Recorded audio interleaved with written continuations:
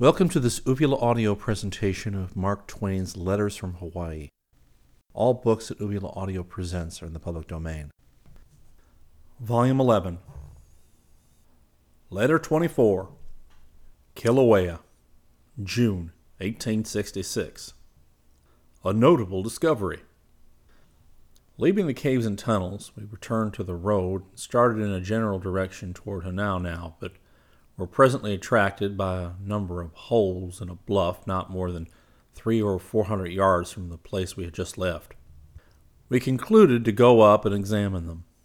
Our native boatman, who had faithfully followed us thus far, and who must have been bearing the chief part of the heat and burden of the day, from the amount of perspiring he was doing, looked a little discouraged, and therefore we signified to him in an elaborate pantomime that he might as well sit down and wait till we came back. We scrambled through a tangle of weeds which concealed great beds of black and wrinkled lava, and finally reached the low bluff, but the holes were just high enough to be out of reach. I bent a little below the lower one and ordered Brown to mount my shoulders and enter it. He said he could hold me easier than I could hold him, and I said he was just afraid to go into the dark of the cavern alone. He used some seditious language of small consequence, and then climbed up and crawled in. I suppose the fellow felt a little nervous, for he paused up there on his hands and knees and peered into the darkness for some minutes with nothing of him visible in the face of the precipice but his broad boot soles and a portion of his person which a casual acquaintance might not have recognized at a cursory glance. Then he and his boot soles slowly disappeared. I waited a moment in a state of lively curiosity, and then another minute with flagging curiosity as regarded the cave, but with a new-born attention to the pelting sun. Another long minute with no curiosity at all. I leaned drowsily against the wall, and about this time the investigator backed suddenly out of the hole and crushed me to the earth. We rolled down the slight declivity and brought up in a sitting posture face to face. I looked astonished, maybe, but he looked terrified. "It's one of them old infernal ancient graveyards," he said. "This is why the superstitious Kanaka stayed behind, then?" "Yeah, likely. I suppose you didn't know the boneyard was there, else you'd have gone in yourself instead of me. Certainly you would have. Oh, course." "Yes, you're right.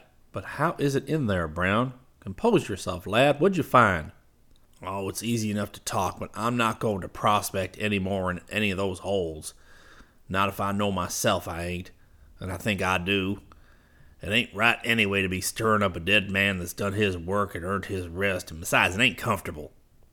"But what did you see, Brown? What did you see?" "I didn't see nothing at first. I only felt. It was dark as the inside of a whale in there. Crawled about 15 feet and then fetched up against something that was wood with my nose and skinned the end of it a little. Notice where it's bloody. I felt of it with my hand and judged it to be a canoe, and reached in and took out something and backed out till there was light enough, and then I found it was a withered hand of one of them rusty old kings, so I laid it down and come out again." "Yes, you did come out, and you come out in something of a hurry, too. Give me a light." I climbed in and put the relic back into the canoe with its fellows, and I trust the spirit of the deceased, if it was hovering near, was satisfied with this mute apology for our unintentional sacrilege. And thus another item of patiently acquired knowledge grew shaky. We had learned early that the bones of great chiefs were hidden like those of Kamehameha the Great. The information was accepted until we learned that it was etiquette to convey them to the volcano and cast them into the lakes of fire. And then that was relied on till we discovered that the legitimate receptacle for them was the holes in the precipice of Kealakekua. And now we found that the walls of the city of refuge contained orifices in which the bones of the great chiefs were deposited. And lo, here were more in this distant bluffs, and bones of great chiefs too? All bones of great chiefs? The fact is, there is a lie out there somewhere. Free and easy fashions of native women. Tired and overheated, we plodded back to the ruined temple. We were blistered on face and hands, our clothes were saturated with perspiration, and we were burning with thirst. Brown ran the last 100 yards, and without waiting to take off anything but his coat and boots, jumped into the sea, bringing up in the midst of a party of native girls who were bathing. They scampered out with a modesty which was not altogether genuine, I suspect, and ran seizing their clothes as they went. He said they were very handsomely formed girls. I did not notice particularly. These creatures are bathing about half their time, I think. If a man were to see a nude woman bathing at noonday in the States, he would be apt to think she was very little better than she ought to be, and proceed to favor her with an impudent stare. But the case is somewhat different here. The thing is so common that the white residents pass carelessly by, and pay no more attention to it than if the rollicking wenches were so many cattle. Within the confines of even so populous a place as Honolulu, and in the very center of the sultry city of Lahaina, the women bathe in the brooks at all hours of the day. They are only particular about getting undressed safely, and in this science they all follow the same fashion. They stoop down, snatch the single garment over their heads, and spring in. They will do this with great confidence within 30 steps of a man. Finical high flyers wear bathing dresses, but of course that is an affectation of modesty born of high civilization to which the natives have attained, and is confined to a limited number. Many of the native women are prettily formed, but they have a noticeable peculiarity as to shape. They are almost as narrow through the hips as the men are. Exit Boomerang. As we expected, there was no schooner Boomerang at Kealakekua when we got back there, but the Emmeline was riding quietly at anchor in the same spot so lately occupied by our vessel, and that suited us much better. We waited until the land breeze served and then put out to sea.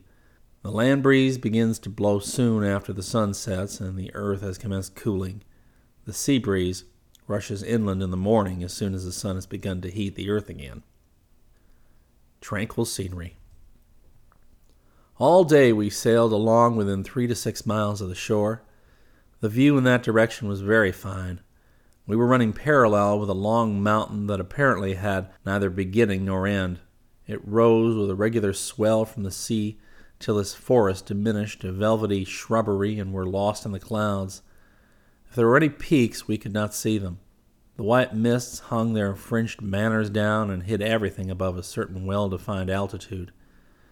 The mountainside, with its sharply marked patches of trees, the smooth green spaces and avenues between them, a little white habitation nestling here and there, a tapering church spire or two thrust upward through the dense foliage, and a bright and cheerful sunlight all over, slanted up abreast of us like a vast picture framed in between ocean and clouds. It was marked and lined and tinted like a map. So distinctly visible was every door and window in one of those white dwellings that it was hard to believe it was 2 or 3 miles from our ship and 2,000 or 3,000 feet above the level of the sea. And yet it was, and it was several thousand feet below the top of the mountain also. Inherent unselfishness of the natives. The night closed down, dark and stormy. The sea ran tolerably high, and the little vessel was tossed about like a cork. About 9 or 10 o'clock we saw a torch glimmering on the distant shore, and presently we saw another coming toward us from the same spot. Every moment or so we could see it flash from the top of a wave and then sink out of sight again. From the speed it made, I knew it must be one of those fleet native canoes.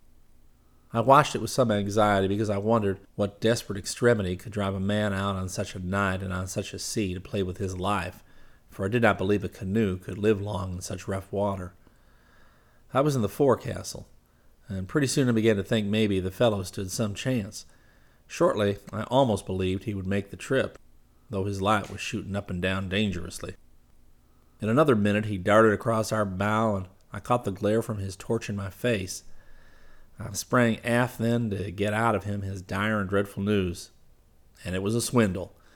It was one of those simple natives risking his life to bring the captain a present of a half-dozen chickens.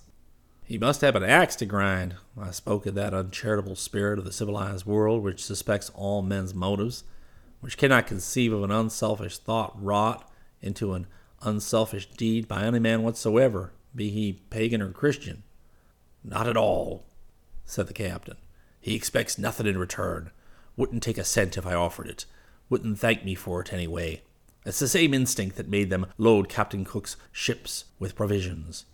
They think it's all right. They don't want any return. They will bring us plenty of such presents before we get to Kau. I saw that Kanaka was starting over the side again, and I said, "Call him back and give him a drink anyhow. He's wet and dry also, maybe." "Poison him with that Jamaica rum down below," said Brown. "Can't be done. $500 fine to give or sell liquor to a native," said the captain. Then the captain walked forward to give some orders, and Brown took the Kanaka downstairs and poisoned him. He was delighted with a species of rum which Brown had tried to mistake for claret during the day, and afterwards made his will under the conviction that he could not survive it. They are a strange race anyhow, these natives. They are amazingly unselfish and hospitable. To the wayfarer who visits them, they freely offer their houses, food, beds, and often their wives and daughters.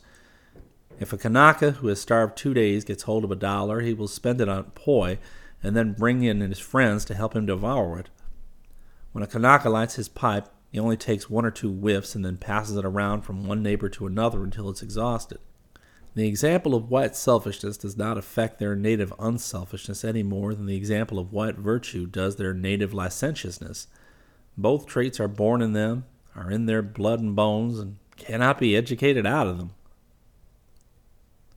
In distress.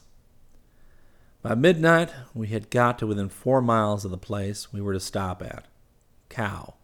But to reach it must weather a point which was always hard to get around on account of contrary winds. The ship was put about, and we were soon standing far out to sea. I went to bed. The vessel was pitching so fearfully an hour afterwards that it woke me up.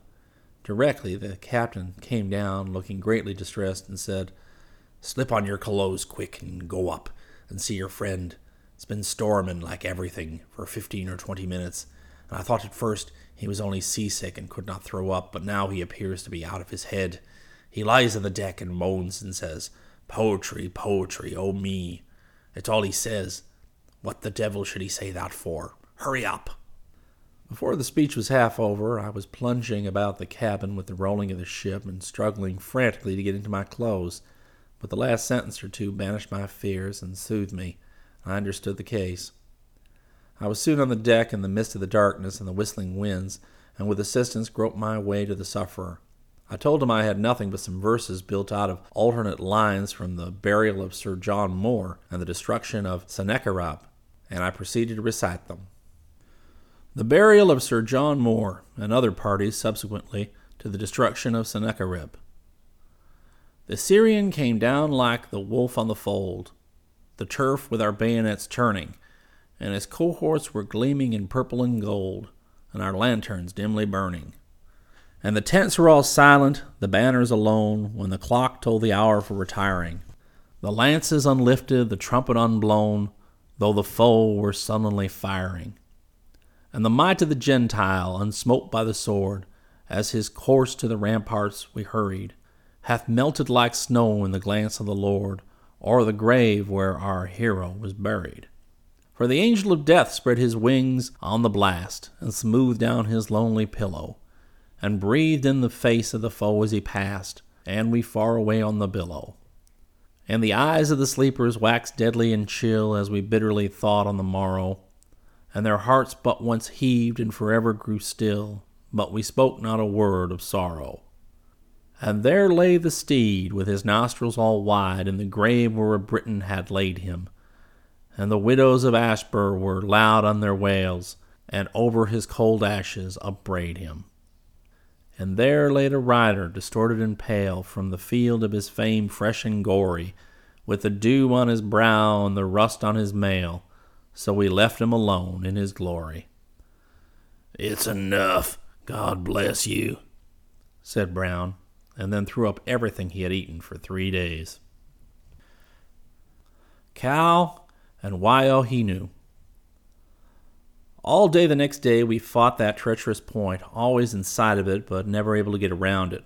At night we tacked about 40 or 50 miles out, and the following day at noon we made it and came in and anchored. We went ashore in the first boat and landed in the midst of a black, rough lava solitude, and got horses and started to Waiohinu, 6 miles distant. The road was good and our surroundings fast improved. We were soon among green groves and flowers and occasional plains of grass.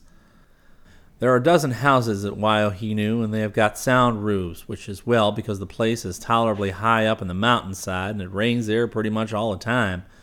The name means sparkling water and refers to a beautiful mountain stream there, but they ought to divide up and let it refer to the rain also. A sugar plantation has been started at Waiohinu, and 150 acres planted a year ago. But the altitude ranges from 1,500 to 2,500 feet above sea level, and it is thought it will take another year for the cane to mature. We had an abundance of mangoes, papayas, and bananas here, but the pride of the islands, the most delicious fruit known to men, cherry moya, were not in season. It has a soft pulp like a pawpaw and is eaten with a spoon. The papaya looks like a small squash and tastes like a pawpaw. In this rainy spot, trees and flowers flourished luxuriantly, and 3 of those trees, 2 mangoes and an orange, will live in my memory as the greenest, freshest, and most beautiful I've ever seen, and withal, the stateliest and most graceful. One of those mangoes stood in the middle of a large grassy yard, lord of the domain and incorruptible sentinel against the sunshine. When one passed within the compass of its broad arms and its impenetrable foliage, he was safe from the pitiless glare of the sun.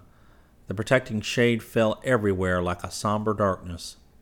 In some places on the islands, where the mango refused to bear fruit, a remedy suggested by the Scientific American has been tried with success.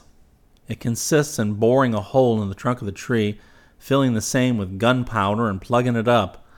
Perhaps it might be worthwhile to try it on other fruit trees. The cistern tree.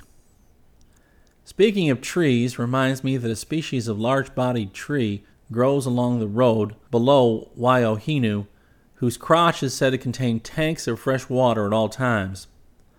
The natives suck it out through a hollow weed, which always grows nearby. As no other water exists in that wild neighborhood, within a space of some miles in circumference, it's considered to be a special invention of Providence for the behoof of the natives. I would rather accept the story than the deduction, because the latter is so manifestly but hastily conceived and erroneous. If the happiness of the natives had been the object, the tanks would have been filled with whiskey instead. Cow independence, judicial sagacity. The natives in the district of Kau have always dwelt apart from their fellow islanders, cut off from them by a desolate stretch of lava on one side and a mountain on the other, and they have ever shown a spirit and an independence not elsewhere to be found in Hawaii. They are not thoroughly tamed yet, nor civilized or Christianized. Kau was the last district on the island that submitted to Kamehameha I. 2 heaps of stones near the roadside mark where they killed 2 of the early kings of Hawaii. On both occasions, these monarchs were trying to put down rebellion. They used to make their local chiefs very uncomfortable sometimes, and 10 years ago, in a playful mood, they made 2 tax collectors flee for their lives. Most natives lie some, but these lie a good deal. They still believe in ancient superstitions of the race, and believe in the great shark god and pray each other to death. When sworn by the great shark god, they are afraid to speak anything but truth. But when sworn on the Bible in court, they proceed to soar into flights of fancy lying that make the inventions of Munchausen seem poor and trifling in comparison. They worship idols in secret and swindle the wayfaring stranger. Some of the native judges and justices of the peace of the Kau district have been rare specimens of judicial sagacity. One of them considered that all the fines for adultery, $30 for each offense, properly belonged to himself. He also considered himself a part of the government, and if he committed that crime himself, it was the same as if the government had committed it, and of course it was the duty of the government to pay the fine. Consequently, whenever he had collected a good deal of money from other court revenues, he used to set to work and keep on convicting himself of adultery until he had absorbed all the money on hand in paying fines. The adultery law has been so amended that each party to the offense is now fined $30, and I would remark in passing that if the crime were invariably detected and the fines collected, the revenues of the Hawaiian government would probably exceed those of the United States. I trust the observation will not be considered in the light of insinuation, however. An old native judge at Hilo once acquitted all the parties to a suit, and then discovering, as he supposed, that he had no further hold on them, and thus was out of pocket, he condemned the witnesses to pay the costs. A Callao judge, whose 2 years' commission had expired, redated it himself and went on doing business as complacently as ever. He said it didn't make any difference. He could write in as good a hand as the king could. The procession moveth again. Brown bought a horse from a native at Waiohinu for $12, but happening to think of the horse-jockeying propensities of the race, he removed the saddle and found that the creature needed half-soling, as he expressed it. Recent hard riding had polished most of the hide off of his back. He bought another, and the animal went dead lame before we got to the great volcano 40 miles away. I bought a reckless little mule for $15, and I wish I had him yet. One mule was worth a dozen horses for a mountain journey in the islands. The first 18 miles of the road lay mostly down by the sea and was pretty well sprinkled with native houses. The animals stopped at all of them, a habit they had early acquired. Natives stop a few minutes at every shanty they come to swap gossip, and we were forced to do likewise, but we did it under protest. Brown's horse jogged along well enough for 16 or 17 miles, but then came to a walk and refused to improve on it.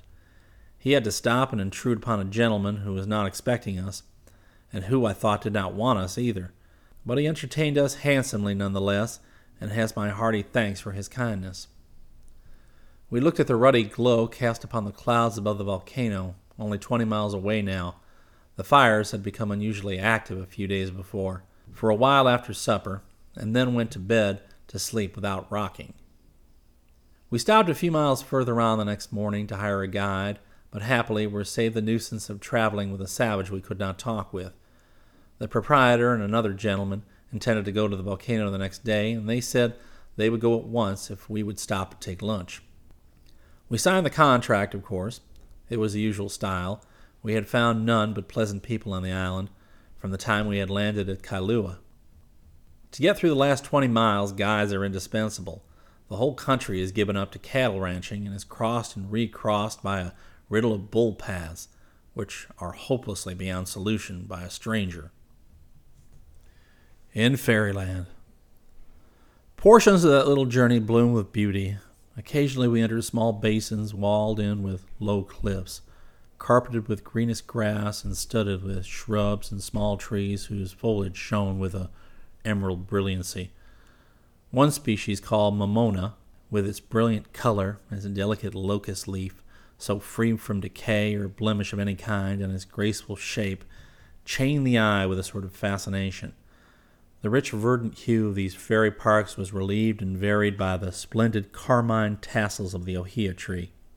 Nothing was lacking but the fairies themselves. The Kingdom of Desolation. As we trotted up the almost imperceptible ascent and neared the volcano, the features of the country changed. We came upon a long, dreary desert of black, swollen, twisted, corrugated billows of lava, blank and dismal desolation. Stony hillocks heaved up, all seamed with cracked wrinkles and broken open from the center to circumference in a dozen places, as if from an explosion beneath.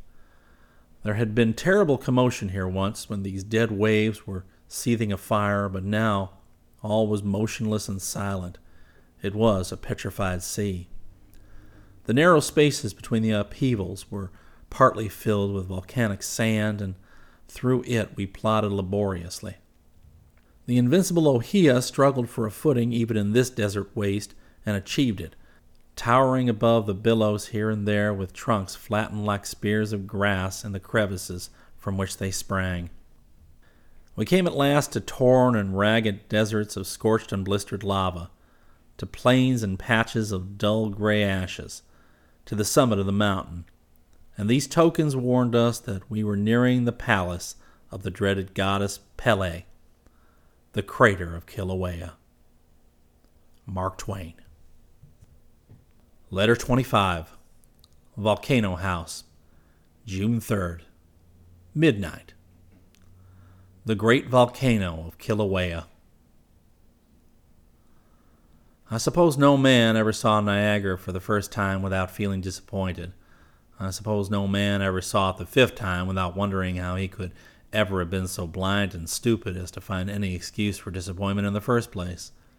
I suppose that any one of nature's most celebrated wonders will always look rather insignificant to a visitor at first, but on a better acquaintance will swell and stretch out and spread abroad until it finally grows clear beyond his grasp, becomes too stupendous for his comprehension.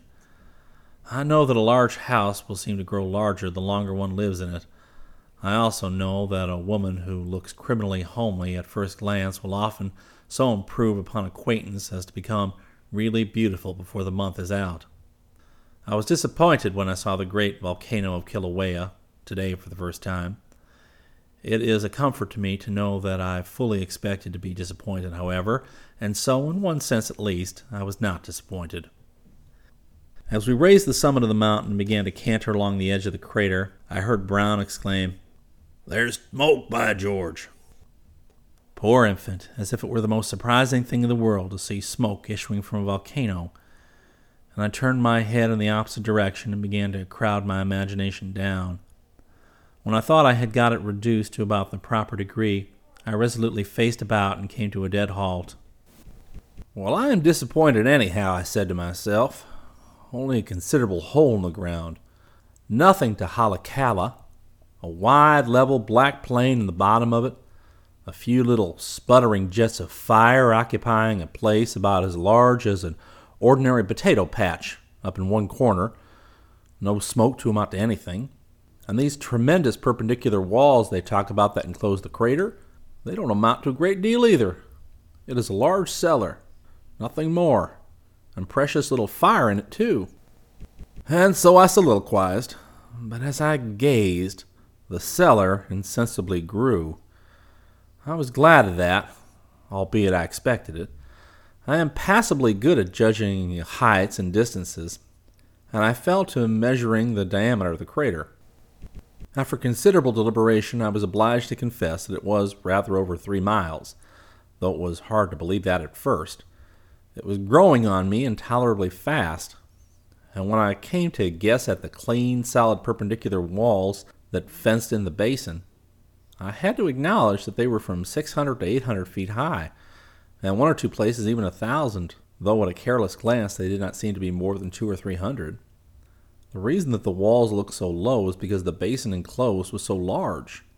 The place looked a little larger and a little deeper every 5 minutes by the watch, and still it was unquestionably small. There was no getting around that. About this time I saw an object which helped to increase the size of the crater. It was a house perched on the extreme edge of the wall at the far end of the basin, 2.5 miles away. It looked like a martin box under the eaves of a cathedral. That wall appeared immensely higher after that than it did before. I reflected that night was the proper time to view a volcano, and Brown, with one of those eruptions of homely wisdom which rouse the admiration of strangers, but which custom has enabled me to contemplate calmly, said 5 o'clock was the proper time for dinner. And therefore we spurred up the animals and trotted along the brink of the crater for about the distance it is from the Lick House in San Francisco to the Mission, and then found ourselves at the Volcano House.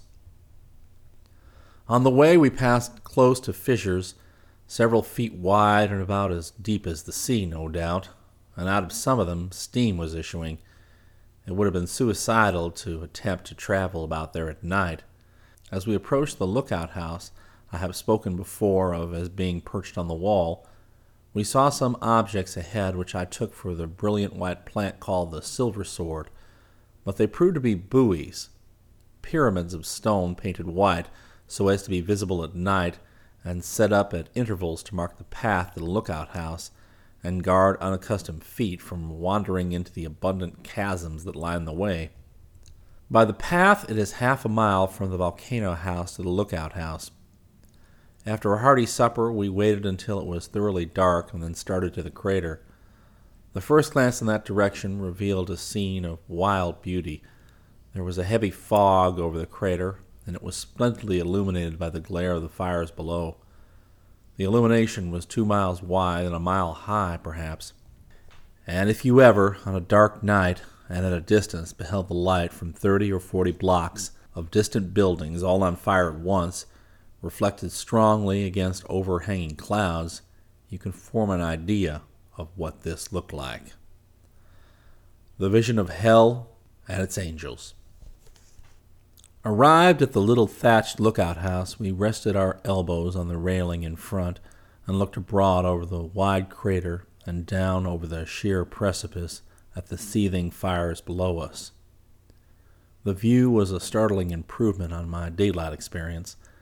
I turned to see the effect on the balance of the company and found the reddest-faced set of men I've almost ever seen. In the strong light, every countenance glowed like red-hot iron.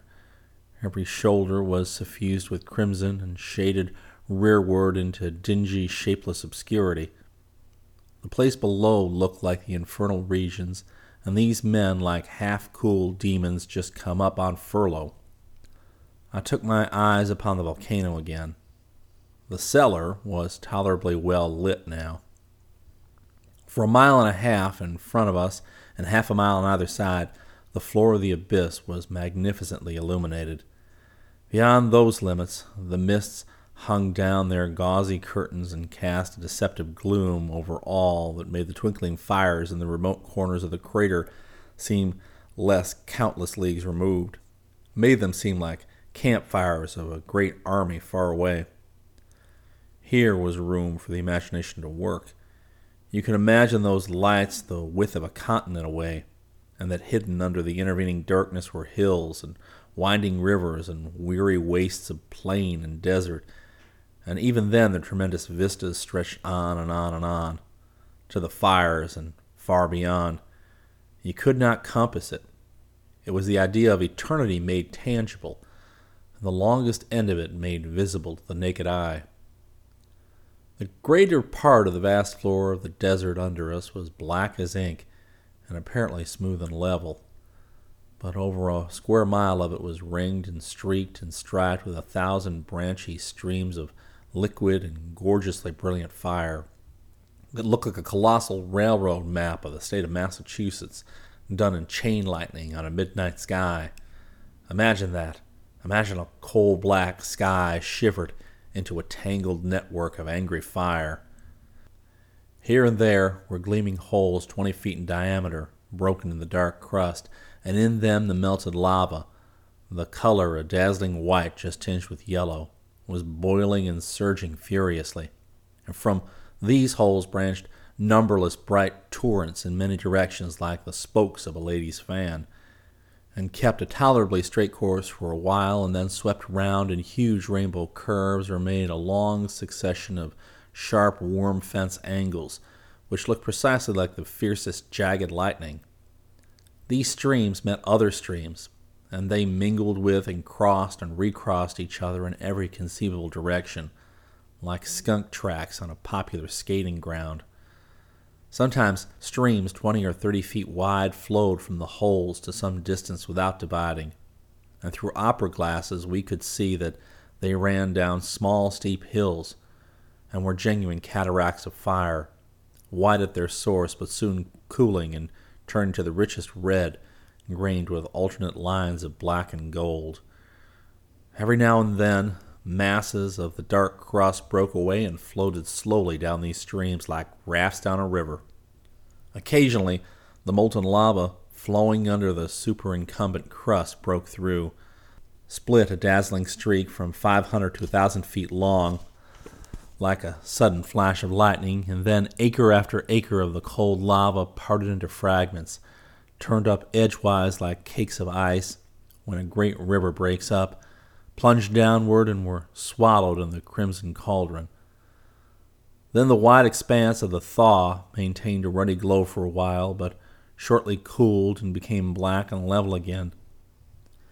During a thaw, every dismembered cake was marked by a glittering white border, which was superbly shaded inwards by aurora borealis rays, which were a flaming yellow where they joined the white border, and from thence toward their points tapered into glowing crimson, then into a rich pale carmine, and then finally into a faint blush that held its own a moment and then dimmed and turned black.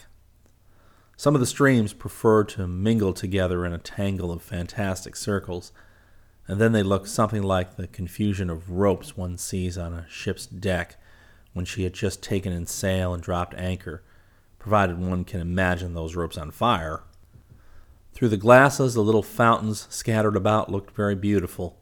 They boiled and coughed and spluttered and discharged sprays of stringy red fire, of about the consistency of mush, for instance, from 10 to 15 feet into the air, along with a shower of brilliant white sparks, a quaint and unnatural mingling of gouts of blood and snowflakes. We had circles and serpents and streaks of lightning all twined and wreathed and tied together, without a break throughout an area more than a mile square.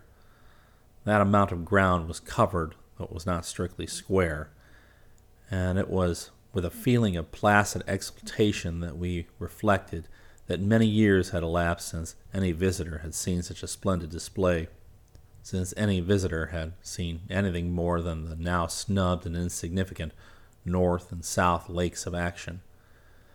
I could see the North Lake lying out on the black floor away in the outer edge of the panorama, and knitted to it by a webwork of lava streams.